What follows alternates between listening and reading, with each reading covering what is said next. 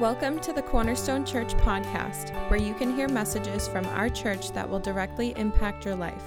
Our hope is that by listening to God's Word, your life will be transformed by the power of His truth. To learn more about our church, visit cornerstonebv.org. Here is another message from Pastor Jamie at the Cornerstone Church.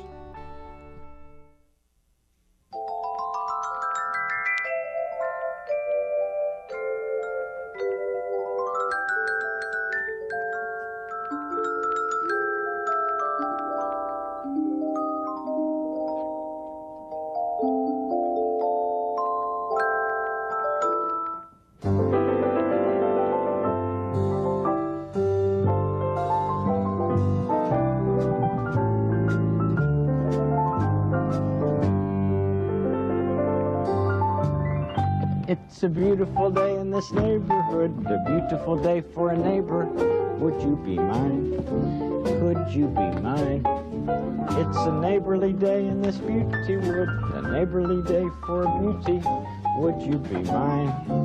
Could you be mine? I have always wanted to have a neighbor just like you. I've always wanted to live in a neighborhood with you. So let's make the most of this beautiful day. Since we're together, we might as well say, would you be mine? Could you be mine? Won't you be my neighbor? Won't you please? Won't you please? Please, won't you be my neighbor? Who misses Fred Rogers? Anybody?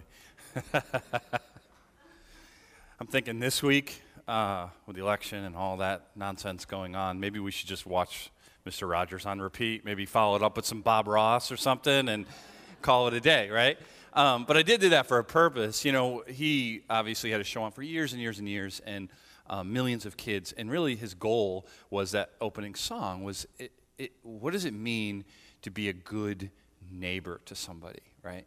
And so in the story that Jesus is going to tell, one that probably, regardless of your church background, you're familiar with, a Good Samaritan, is really answering a question. The question was, as we'll see, is who is my neighbor? In other words, who is worthy for my love? And Jesus, with this story, turns it completely upside down to say, are you a good neighbor? That's the question. So before we go to God's Word, let's pray again. Father, thank you for our worship team and for their leadership of our music, Lord, and thank you for the opportunity to praise through music. Thank you for the gifts of all the team members and their willingness to use those gifts to lead us in song. And Lord, I thank you for Greg's prayer and for our elders and their leadership. Thank you that we can bless so many missionaries and causes like the food pantry throughout this, especially these last several months, Lord, that this church has been faithful. And I pray you'd continue to engage us in our spirit that we might be generous and faithful to you. Lord, I pray for this time that you take your word, your truth, this great story and the interaction that Jesus had, Lord God, and interact with our hearts with the same words many generations later. That this alive and true word would be active in our lives, not just to think, but to do. And so, Lord, we give this to you, this time to you, this service continually as we think about you and consider your things together and who you are. In Jesus' name we pray.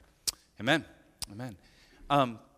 So the parable or the story of the Good Samaritan is in Luke chapter 10. So we'll put it on the screen, but if you do have your Bibles, you want to open to Luke 10. And it's going to start in verse 25. So a little bit before the story. A couple things. First, one, if you're expecting the Lord's Supper, our kind of precedent with Saturday, Sunday, when they fall last day, first day, is to do it the next weekend. So we didn't forget, and we're going to celebrate the Lord's Supper next weekend at all of our services. So keep that in mind. Also, our elders are excited to let you know that we've been working kind of for several months now with someone who feels a call to be an elder, and you probably know him if you're familiar with our church. His name is Michael Bundy, and he's really tall, so you probably have seen him. And he's been so active in our church now for many years, and So on November 18th, we'll send email and stuff about this, but here we're going to, not a business meeting, so anyone's kind of welcome to come, regardless if you're a member or not, to hear from Mike, hear from the elders. And it's a really important thing, important calling. It's important as a church that we don't just kind of dismiss it, because our elders really cast a lot of leadership and vision and make decisions that impact all of us as a church family. So definitely want to be involved in that process, be praying for him and us, and hopefully you can make it that night. We will record it and put it out there if you can't and you want to watch it later. So, okay, God bless. Be praying for him and praying for that. So as we get to this section in Luke 10, a lot of people know the Good Samaritan, but they don't necessarily know the context of when Jesus told this story, to who and why. And so, remember, a lot of his stories, a lot of Jesus' teachings talking about the kingdom of God, and we've talked about this already not yet, right? The kingdom is here. Jesus ushered it in with his life, death, resurrection, and ascension, but we're waiting for all of those really great promises, right? Raise your hand if you feel like it's a broken world. Okay. If you didn't raise your hand either, you weren't paying attention, or you got a great optimistic attitude. Good for you. But if you even look at, I noticed the title that we just happened to choose for the Mr. Rogers, like, what do you do with broken things, right? Even way back then, whenever that show first aired, talking to kids about when things break. So we live in this as citizens of another kingdom, and so how do we do that? Like last week, we talked about the talents, and those are opportunities, and where do we invest those in? And so this Good Samaritan is really, it starts a little bit behind the story, and it's this lawyer who comes up to Jesus, and this is how Luke tells it. It says, "And behold, a lawyer stood up to put him," that's Jesus, "to the test, saying, 'Teacher, what shall I do to inherit eternal life?' And Jesus said to him, 'What is written in the law? How do you read it?'" And so you have this really important, first of all, lawyer, this is not a secular lawyer that you would think of like in our culture. This would be a religious lawyer of the Mosaic Law, what we know as the Old Testament. So he was an expert in that, and he clearly did not have good motivations here. How do you know that? He wasn't like, Jesus seems to know a lot. Let me ask him. He's testing him. He wants to trip Jesus up. So you can say, no, I'm the expert. Let me tell you how it really reads, right? But he tests him through the question that every faith system asks. How do I get into the kingdom? How do I inherit eternal life? How do I get into heaven? How do I get cleansed or purified so that I can live with God, right? Whatever faith system it is, that's the question. That's the key question. And so he wants to know, it's always been debated. It's still debated today, right? And so he wants to know, what does Jesus think the law says about that? So Jesus kind of turns it on him. Well, you're the lawyer. What do you think it says? But he also, by the way, Jesus always lifted in a really high level the Word of God, right? You want to know what God thinks about something? Go to God's Word. That's why when you come here, what do? We might quote other authors or books, but we preach from the book, right? The God's Word that we believe is truth. And so we get that from Jesus, right? I mean, he looked at it, he said, this is so important. What do you find in God's law to say about eternity? So here's how the lawyer answered. And this is a pretty standard Jewish answer. And it's one, as we're going to see, Jesus has said himself, agrees with. It says, he answered, "You shall love the Lord your God with all," that's a key word, right? Your heart. "And with all your soul, and with all your strength, and with all your mind, and your neighbor as yourself." And so he's actually quoting two different places in the Old Testament. Deuteronomy 6:5, which a devout Jew would recite twice a day, and Leviticus 19:18. And so this is very common. Jesus even said this himself, right? You want to know what the law is?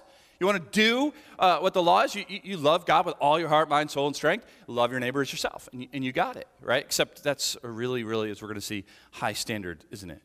Right? So he gives them this answer about we got to love God. Now, to love God doesn't mean I come to church and say, I love God, and I sing a few songs. This is love God with all your mind, right? You think fondly of God all the time. We've all failed right there. right? We love God with all of our heart. So it isn't just a thought thing, it's a life thing. I love God with all of my soul, all of my strength. So that means that I obey God all the time. That means I always want what God wants. That means I'm seeking God all the time in every single way, right? That's what that means. And then the second, it's the other half of a coin, and it's not a different command. Love your neighbor as yourself. Because I love God, I begin to love you, or whoever we're going to have to find out who's my neighbor, as myself. What does that mean? It means I love selflessly. I think of what is good for me, what would mean success for me, what would mean comfort and pleasure and goodness for me, and I say, you know what I want? That for you. That's what that means. To say, I want it for you, not me. To love your neighbor as yourself, right? And so I kind of brought some toys here to show how this works. They go together, and really the funnel is the key thing, right? So when you love God, right, whatever level you sort of pursue a love for God and obedience to God, a desire for God, is going to filter into loving others as yourself, loving your neighbor. So if you just kind of love God a little, or just sort of like once in a while, okay, it filters in a little bit, and you're going to find yourself loving your neighbor as yourself. But the more you fill up on the love of God, the more that's going to be your life, right? In this filter, it just keeps going. You see, that's why it's really the same command. If you can't just start on your own power and own strength, loving your neighbor that selflessly, not going to happen. But the more you love the Lord God, not just in surface or in word, but in life, that's going to start filtering into how you treat, how you think of whoever our neighbor is. Right? So that's the right answers we're going to see Jesus say, but it's an incredibly high standard. Right? So he gives Jesus this answer. And so Jesus responds to him by saying, you have answered correctly. Do this and you'll live. I love how Jesus does that, right? Do this and you'll live. So it's almost like Jesus is saying there's a way to inherit with your works eternal life. But we know that's not true. It's by God's grace. So what is Jesus saying here? He's saying, well, if you actually meet the standard by loving God with all your heart all the time and loving your neighbor selflessly all the time, then sure, go ahead. You've earned eternal life. But do you see the problem here that lawyer has, just like we have? As soon as you come up against that understanding, you understand that the bar is so high, right? It's so high you can't get. You've ever heard lower the bar or higher the bar? That's a track and field term. Have you ever done high jump or, God forbid, pole vaulting? What's wrong with you? I don't even understand, right? But you look up and you say, okay, I know I can't make that, right? So, or I can, so higher it or lower it. So the standard of us walking into inheriting eternal life on our own means to always love God in all ways and love our neighbor completely selflessly. And every single one of us, including the lawyer, knows what? I can't do it. There's no way. Look at that. I know my sin has kept me away from doing that. Like we know that inherently, right? And so we're left with, when we come face to face with that question, we're left with three solutions. Okay, and we all do one of these solutions. Right? When you realize the standard of inheriting eternal life, right, and how I can't possibly reach it, right, is you do one of three things. First, you keep trying. Some of you know this. The exhaustion of the moral religious merry-go-round of trying to earn God's favor, and I keep trying, and I keep falling, and I keep trying. I can be better today. I can go to church more. I can go to all three services. I could be better, right? And I keep failing, and so that's why some of you keep walking in shame and guilt because you're trying to reach it yourself, and you know you can't do it, but you keep getting up and trying again. That's one way. Oh, how I long for you to understand you'll never get there. And so the second way, we're going to see the lawyer does this, right? The second thing that we do is it calls justifying ourselves. And so what that means is make excuses and lower the bar. Except we don't have a license to lower God's bar, but we try it. And we're going to see him do that. So that means justify. Well, I'm actually not as bad as him. I mean, look at Jamie. I mean, he's a pastor, and I got him beat. Like, my life's better now than it was. God, I'm trying. Won't you overlook that? Like, all of those types of excuses we diminish. What he's going to do is he's going to try to redefine what it means to be a neighbor. Because, if I can tell, well, God only wants me to love my kids and my wife, and I'd still fail it because I can't do that perfectly, but I'll have more success than if I actually have to love my enemies, or I actually have to love people that I don't really like, or strangers, right? So what I do is, instead of saying I can't get there, lower the bar to something I think I can reach. It's called self-justification. That's what he's going to do. But see, the real answer, and this is what the lawyer's going to miss, is that he could say to Jesus, I know that's the law, and it's beautiful, but I can't reach it. Help. That's the cry of faith. Help. And so by his grace, Jesus, see, the beautiful standard of the law, there's one who did meet it. Jesus himself. He loved the Father fully, always, and he loved us, his neighbor, as himself by dying for us. You see, when we think of Jesus taking our place, we often think of death and resurrection, but we don't always think life. But he lived the perfect life that none of us can do. And so the third option is to say help, and Jesus, by his grace, where he says, come in. I have life, and it's abundant. It's found in me. And what he does is he lifts us up to the standard. Right? You can't reach it. You can't lower it. So in faith, you let Christ bring you up to it. That's what this lawyer is going to miss, and I don't want you to miss that, right? See, because what he does, Jesus says, hey, go ahead, go do that. Go love God perfectly. Love your neighbor as yourself. But Luke tells us that, but he, desiring to justify himself, said to Jesus, well, who is my neighbor? This was a very common debate that they would have. Typically, a Jewish leader like this would believe, well, my neighbor starts with you must also be Jewish. If you're outside of that, forget it.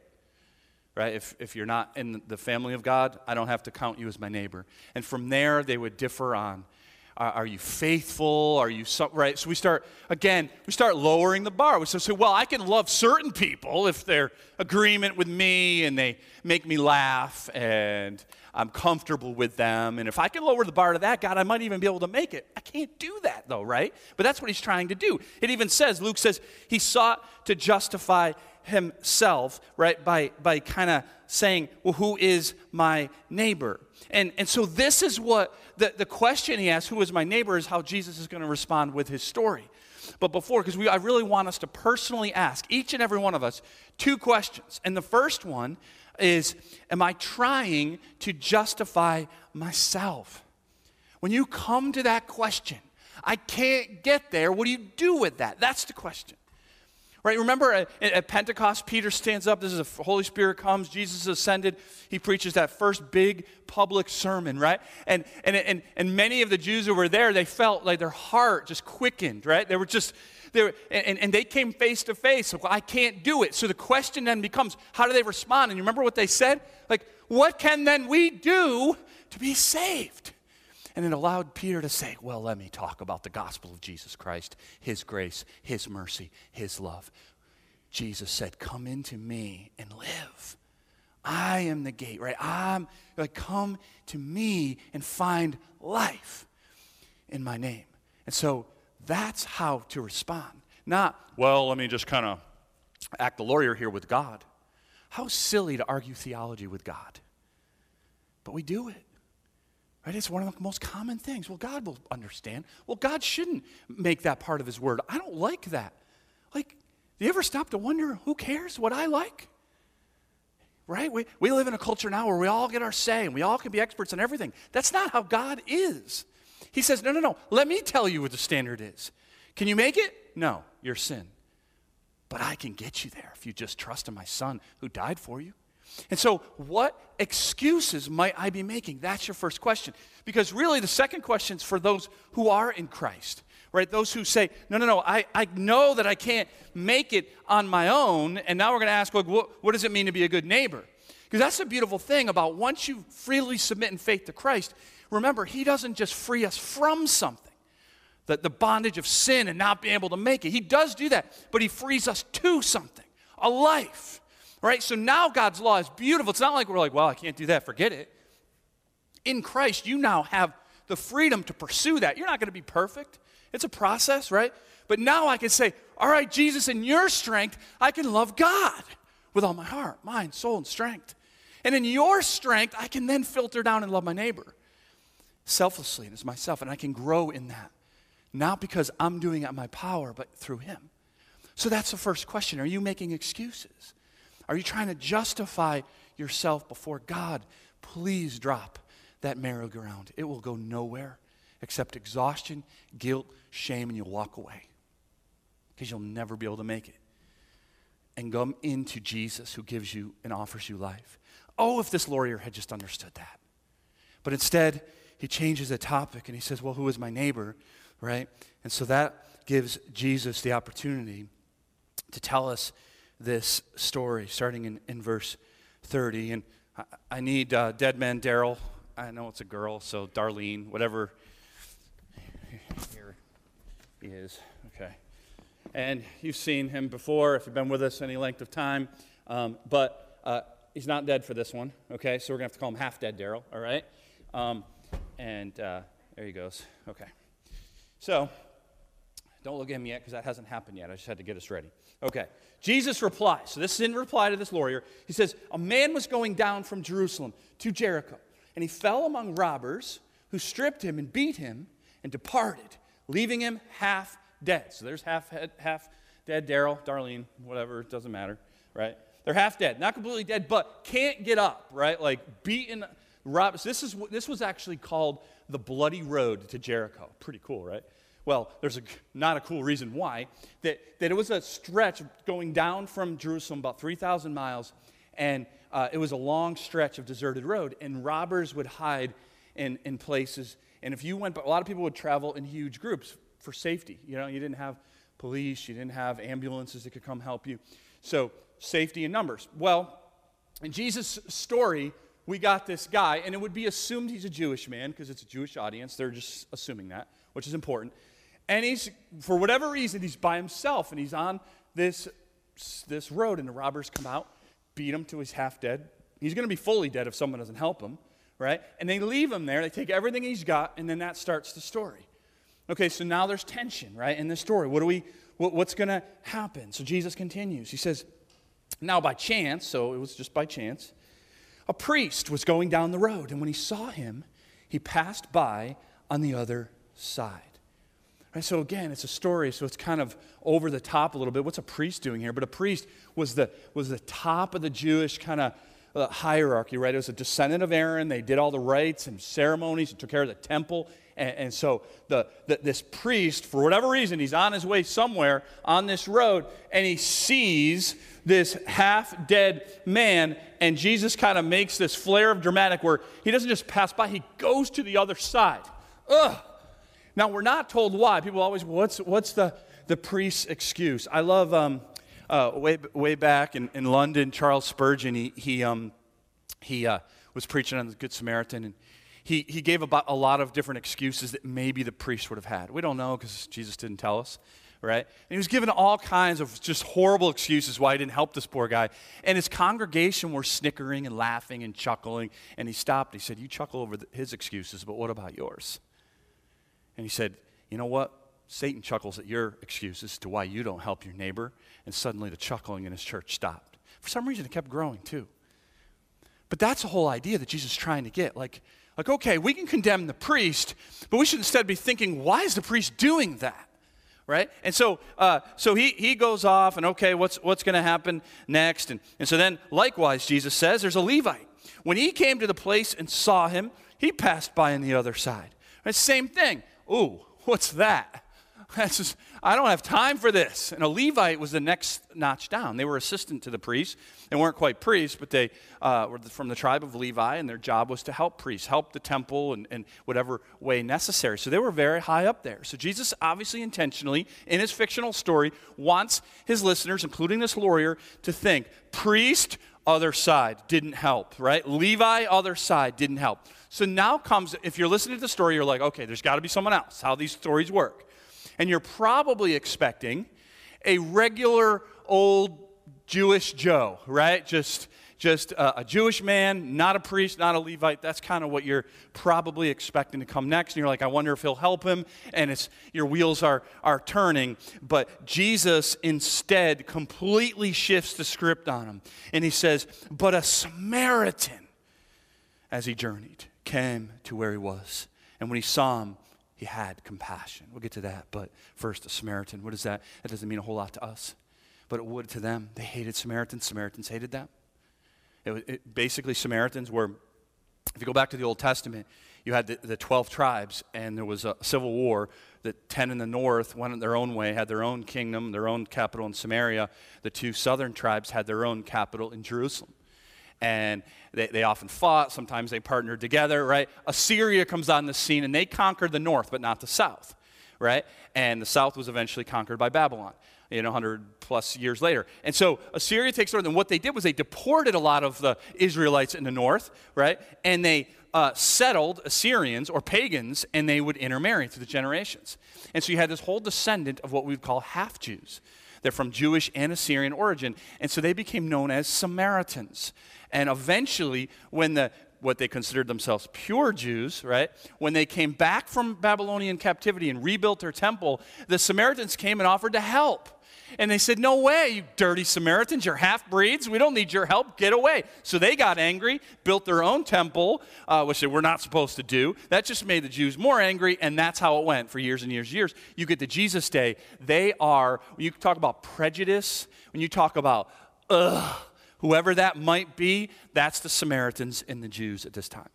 And so in this story, you're sitting there as a Jewish man or woman, and you're trying to think, okay, what's this probably common Jewish Joe going to do? No, it's a Samaritan. And you probably know where Jesus is going because he has compassion. And you're like, you're going to make a Samaritan the hero of your story? What kind of rabbi are you? Right? God doesn't care about Samaritans. That's probably how you're thinking. At least a lot of them would have been. But instead, he had compassion, right? He sees, and instead of the priest and the Levite going to the other side, he goes toward with compassion. And it says, as he went to him, and he bound up his wounds, pouring on oil and wine, and then he set him on his own animal, and he brought him to an inn, and he took care of him. And verse 35, and the next day he took out 2 denarii and gave them to the innkeeper, saying, take care of him, and whatever more you spend, I will repay you when I come back. See the opposite? So in the story, this Samaritan, right, comes, and instead of the priest and Levite, he goes towards, and he comes, and he binds up the wounds. And I have some oil here. We pray over people sometimes, but oil and wine would have been a first aid kit in that century. Right? So he's taking it out. That's his resources. This isn't cheap stuff. And he's trying to help him as best he can. He realizes, man, this guy can't get up on his own strength. Picks him up, puts him on his car, which was an animal back then, right? And they didn't have hospitals, brings him to an inn, right? And he lays him down, and he spends at least a night taking care of him. And then he gives the innkeeper 2 denarii, which a lot of people think from inns, research, blah, blah, blah. It's probably about 2 months' worth of stay. And he says, on top of that, I'll come back. If any more is needed, I'll pay the bill. Right? And so what you see in compassion is that there's always a cost. There's a cost of time. There's a cost of inconvenience. There's a cost of of crossing racial and prejudice barriers. There's a cost of maybe this will be awkward. There's a cost of money. There's a cost of I was headed somewhere, like he was going somewhere, right? And now he's laid up. He's got to do something else, and so maybe he didn't make a meeting, or maybe he didn't get home in time, right? But he has this opportunity he was not expecting. There's a cost to compassion. And so Jesus kind of wraps up this story by asking the lawyer, remember him, right? Which of these three, priest, Levite, or Samaritan, do you think proved to be a neighbor to the man who fell among the robbers? Notice how Jesus has flipped the script. The question was, who is my neighbor? And Jesus says, no. Are you a good neighbor? Are you a neighbor? Not who's my neighbor. Stop trying to justify yourself and say, what does it really mean to love my neighbor? What would you do in that situation? And so, of course, he's tripped up. He's backed into a corner. He doesn't want to do this, but you listen to that story. What are you going to say? The priest? Right? You can't. So he's like, well, yeah, the one who showed him mercy. He can't bring himself to say Samaritan, can he? The one who showed him mercy. And I love this. So simple. Jesus said to him, all right, you go. Do likewise. That's your answer.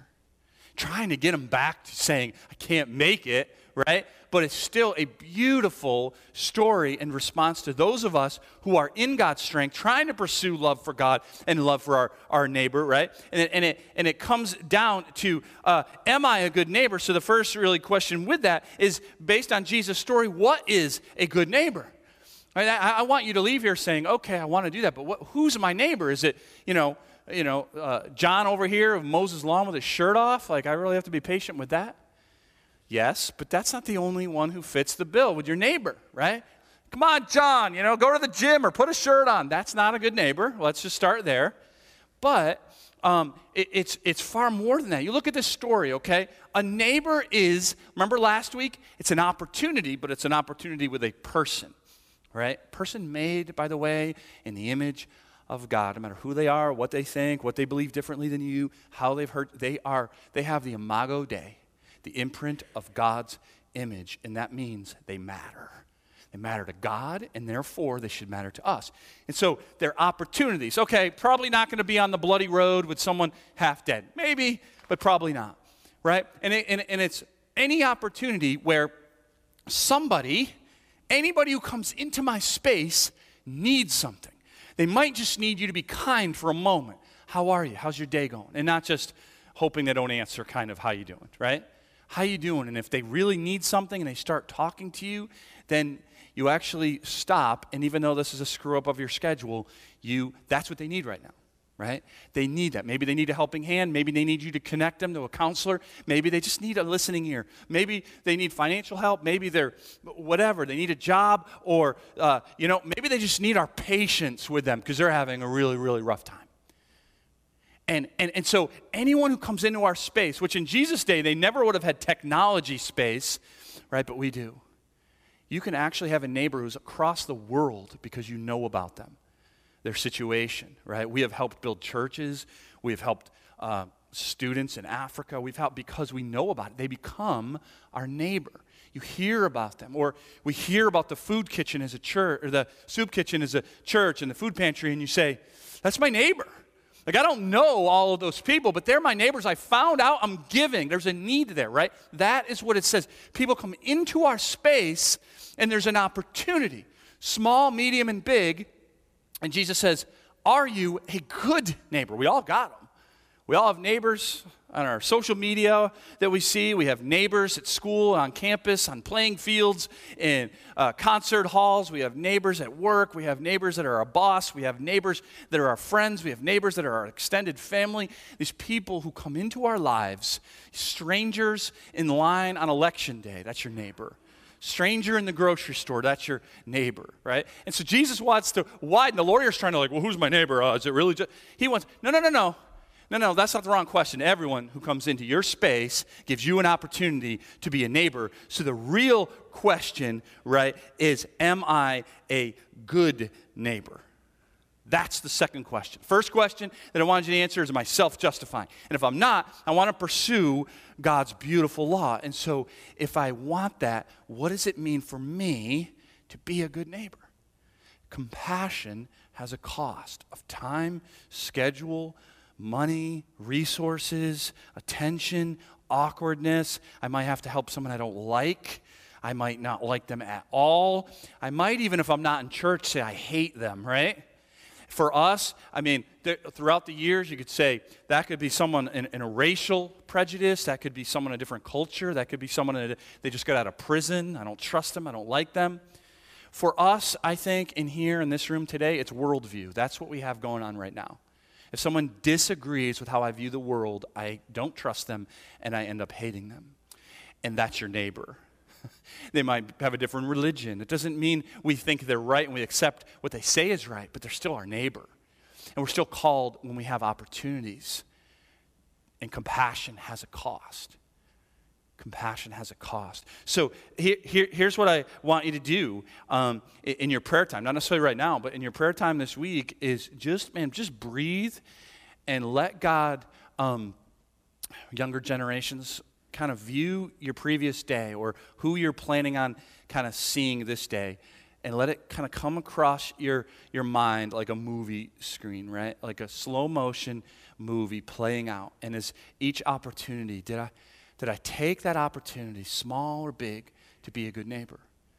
There might have been a cost that I just didn't want to pay. I avoided it. I didn't, right? And you know, for the older generations, you remember those things you used to look and you go, you know, with like snap a scene. Who remembers those? I don't remember what those were called, but yeah. What? Viewfinder. Okay, yeah. Right? So you put in a little thing, and that was our movie screens back then, old people like us, right? And like, so think of it that way, like that person. All right, how was I a neighbor to my wife, my kids, my parents, my classmates, my friends, that stranger I met, or that person who annoyed me, or who I saw online? What did I do with that little, medium, or big opportunity? And when you do that, there's a lot of, oh man, Lord, help me. There's a lot of humility that comes into that, and there is a ton of confession. Make me better, and that's okay. You aren't going to get there in your power. It is through His grace. But the first step is to let God show you, pray for opportunities to be a neighbor, and then say, God, give me the strength to pay the cost of time, of money, of resources, whatever. The smile that I really don't feel like giving them because I don't feel very happy right now. It's a cost, and God would say, pay it. Am I a good neighbor? And here's how Jesus left it with him and with us. Go and do likewise. And I want to remind you before we close, I want to remind you that if you really want to be a good neighbor, it starts with the filter, right? It starts with, am I loving God? Am I pursuing a deeper, more affectionate love for God in His Word, in prayer? That's why we're here right now, right? You could be doing anything else. You say, I want to love God more, right? I want to really love God. I want to just sing a song. I don't want to just say, yeah, I love Jesus. I want to love Him. I want to love Him for all that I have. And the more you pursue that, the more it filters into your relationships with people you like, people you don't like, strangers, and you'll start to see. It's weird. The more I'm connected to the love of God, the more I'm able to love my neighbor as myself. That's how it works. You can't cut yourself off and try to do it on your own strength. That if you leave here right now saying, all right, Pastor, I'm going to love my neighbor. I'm going in, right? You're going to get to your car. Someone's going to get in your way. And like, really? There's ice. Right? And suddenly, right? Because on your own strength, just like me, you're going to fail.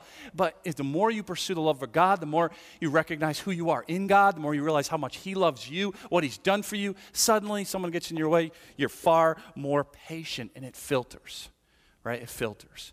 And so wherever you are today, maybe it's making excuses and you need to just come into life with Christ, or maybe it's, man, I know right now it's a stressful time, everyone's on edge, I'm not being the best neighbor to certain people. And so, man, confession, walk in the forgiveness of Christ, and say, Lord, give me the strength to be a good neighbor moving forward. And when I fail, get me back up. Get me back up.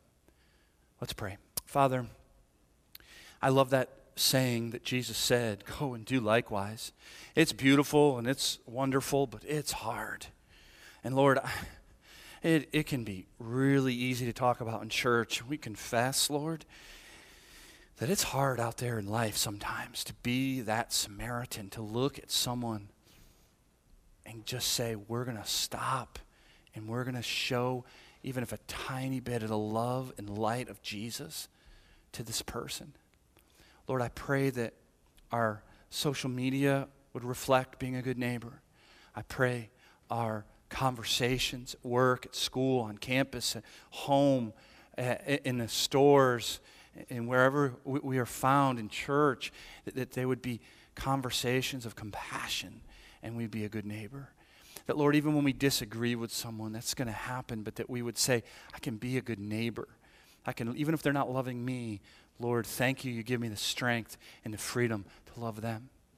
I pray that this would be on all of our minds as we pray this week, as we let you sift through our days and our lives, that you would show us opportunities. Every person, God, that we meet with the Imago Dei, the image of God, is an opportunity to be good to. And Lord, on our own we'll sink, but with you we'll soar. And I pray you'd give us that strength and wisdom to do it. And when we fail, to get back up in your grace and your mercy.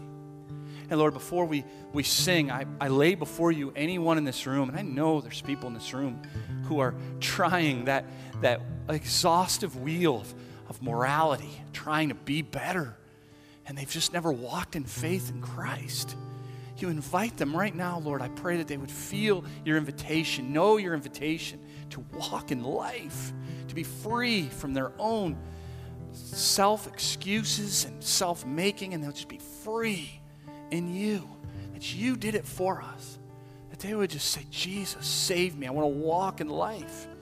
I know that can't happen in my words, but your power, O Holy Spirit, draw men and women, boys and girls into life, that everyone in this room, every single human being in this room, God, would be saved in Jesus Christ. I pray. Oh Lord, we worship you. You're our Savior, your Lord, our God, our King. In your name, all God's people said, amen. Let's stand and sing. Thank you for listening to the Cornerstone Church podcast. To listen to more messages or check out our church, please visit cornerstonebv.org. If you are looking for a church home in the Blackstone Valley, please join us on a Sunday morning at either 9 or 11. We are a gospel-centered church where our lives are transformed by the power of God's Word.